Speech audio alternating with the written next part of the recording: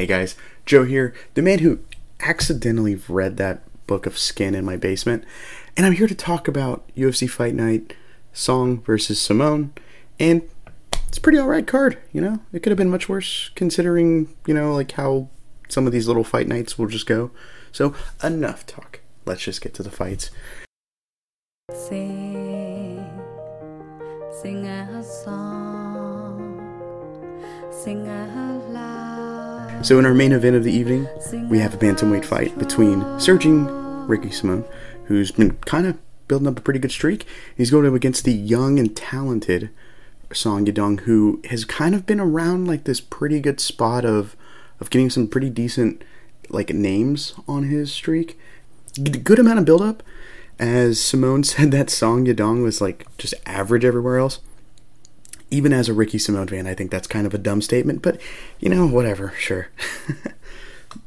So first round, good feeling up process. Simone's looking to try to mix things up with the striking and try to get takedown attempts, but Song is mixing it up with punches and kicks, some knees in there as well. If I remember correctly, like a knee in there.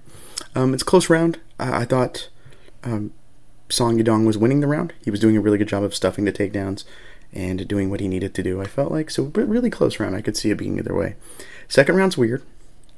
It was really weird, as there was yet another headbutt, and Ricky Simone actually hitting the mat, getting knocked down with this one, and nearly being finished. Herb Dean, of course, he missed the headbutt, because he's not a good ref anymore.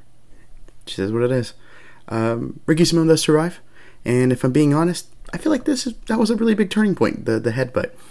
Like after that, Song just started pulling away. He was like reacting bad to getting hit, and he just kind of looked off in there. His level change is really good, and it was still looking really good, but he just didn't seem like all quite there in my mind. And watching him like in there fighting, it was really odd. One thing of note is Song Yadong's wrestling defense was pretty good here. He got taken down sometimes, but he would also just pop right back up. Clearly that work at Team Alpha Male is doing pretty well. I always say it like that, Team Alpha Male. That's how Cody Carveron used to say it, that big old meathead. And he was really helping him keep the fight on the feet, which is where he had the clear advantage, which led to the fifth round. In the fifth round, perfect left hook lands, drops Simone, and it dropped him awkward, like on his legs. It was really weird, like how he fell, like awkward landing. And then Song Yadong swarmed on him, and this time he gets to finish. Really fun, technical fight, good back, and at first it was kind of a back and forth, and Song Yadong just started pulling away with just his whole game, really. And I don't know if it was fight of the night officially, but it was for me. So, and that's what matters, is what I think, right? Really good showing in what I think is the best division on the planet right now, bantamweight. I think it's just the best. And for Song Yadong, you can do a good little mix of fights, I think, coming up for him. There's a multitude of really cool ones. I think Petr Yan is probably where they're going to go. You could do Chito Vera again. I just not thought about that. You could technically do Chito Vera again, because I thought Chito Vera won the first fight, personally. I think you can do Sean O'Malley too. I know he's probably like a little tarnished because of the Corey Sandhagen loss. Song Yadong, that is. But I don't know. I think Sean O'Malley's a little tarnished with the Petr Yan win. Like, I don't really know I don't think he won that fight. So I don't think, but I mean, a lot of people, like rank Sean O'Malley really high. So probably not going to do that one. So sure. Yeah, bantamweight's a pretty decent spot right now. It's going to be really interesting what happens, next week, of course, but we'll see.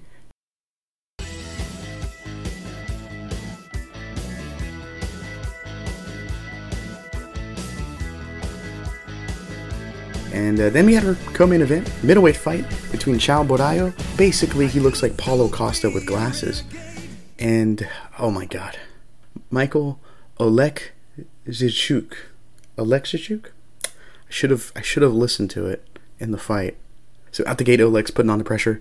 He's really trying to put the pressure on with these punches, and Chow is looking to kind of time him with maybe a counter strike here and there. He doesn't really strike too much. He strikes only to help him grapple, because he's a really good grappler. He's a really good grappler. He's got a really cool what sweep was it? I forgot what sweep he hit a couple fights ago, and it was awesome. But he's also trying to get a level change, obviously. Early on, it was clear that he wasn't going to get a takedown easy. He was going to have to really work for one. He did get one near the end, but he had 2 or 3 stuff pretty easily in the first round. And I like the pressure from Oleg, so I did give Oleg the first round. Second round, Oleg's pushing forward, and Borralho is looking for like a counter blitz after a little bit, and he does get the takedown, and it kind of seemed like a foregone conclusion there, as once he got full control on the ground, he was able to get the back, put in this deep body triangle, and then rear naked choke. He puts him out. There you go. And it's a decent fight. Middleweight needs help. Caio Borralho called out Derek Brunson after the fight. I hope that fight goes through. I want to see new blood in this division. This division is kind of getting boring. I think it's kind of bad right now because, in my mind, unless your name is Adesanya or Whitaker, you're not entering that top 2. Those 2 guys just keep killing off everybody. It's kind of hard, you know? And those guys can't fight 8 times as much as as much as it seems like they're going to, because they're the only 2 clear guys in that division. I don't know. This division needs new blood. And for the rest of the card, I'm just going to kind of skim it because it was a good, but like nothing like too big for me to like really get into detail on. Rodolfo Vieira got an arm triangle choke in the second round over Cody Brundage. He was nearly getting finished in round 1. He was really hurt really bad by Brundage in the first round, but Vieira got an arm triangle in the second round. There you go. Fernando Padilla got a first round TKO win over Juicy J, Julian Erosa, and he hurt him early on, dropped him twice, and the ref stopped the fight. It seemed a little early as like Juicy J just kind of got back up, and he's like, I'm fine, what are you doing? Oh no, he's like protesting all that noise. But I always lean towards fighter safety. So, I mean, especially after being dropped twice, so I don't really know how I feel about that one. I kind of lean towards it being okay because pro fighter safety. I'd rather you have a slightly early stoppage and be able to fight the rest of your career than, something really bad happening, of course. God forbid. Uber boy Marcos Rogerio de Lima got a decision win over Valdo Cortez Acosta. Yeah, it was a good decision win. Good little mix of everything. They were slugging leather, but it's heavyweight. They slug leather. Russian Ronda Rousey, as they call her, she got a first round knee bar win over Stephanie Egger, and I actually did not know that was her nickname. So when people were telling me about it, Carl was like, "Hey, Russian Ronda Rousey," I was so confused. I was so lost. I was like, "What is all these people talking about?" I was just weirded out. That was kind of funny to me. And finally, because they're MMA fighters, I will mention it. Luke Rockhold got his teeth shattered by Mike Perry, while Eddie Alvarez got a split decision win over Chad Mendez in a really close and fun brawl, both in bare knuckle. I didn't watch him live. I watched him after the fact. But I heard Eddie Alvarez knock Chad Mendez out. I was like, "Ooh, jeez!" But I watched it, and no, they just beat the hell out of each other into a decision. I don't know what I heard then. But, of course, be tuned in for next week as I will recap the pay-per-view, and it's a pay-per-view week. So, on the main channel, there is a new retro review on the way out as we speak. It's also one I'm really happy with. We got a new editor, so it was our first time working with him. So, shout out to Max Randall for editing the retro review.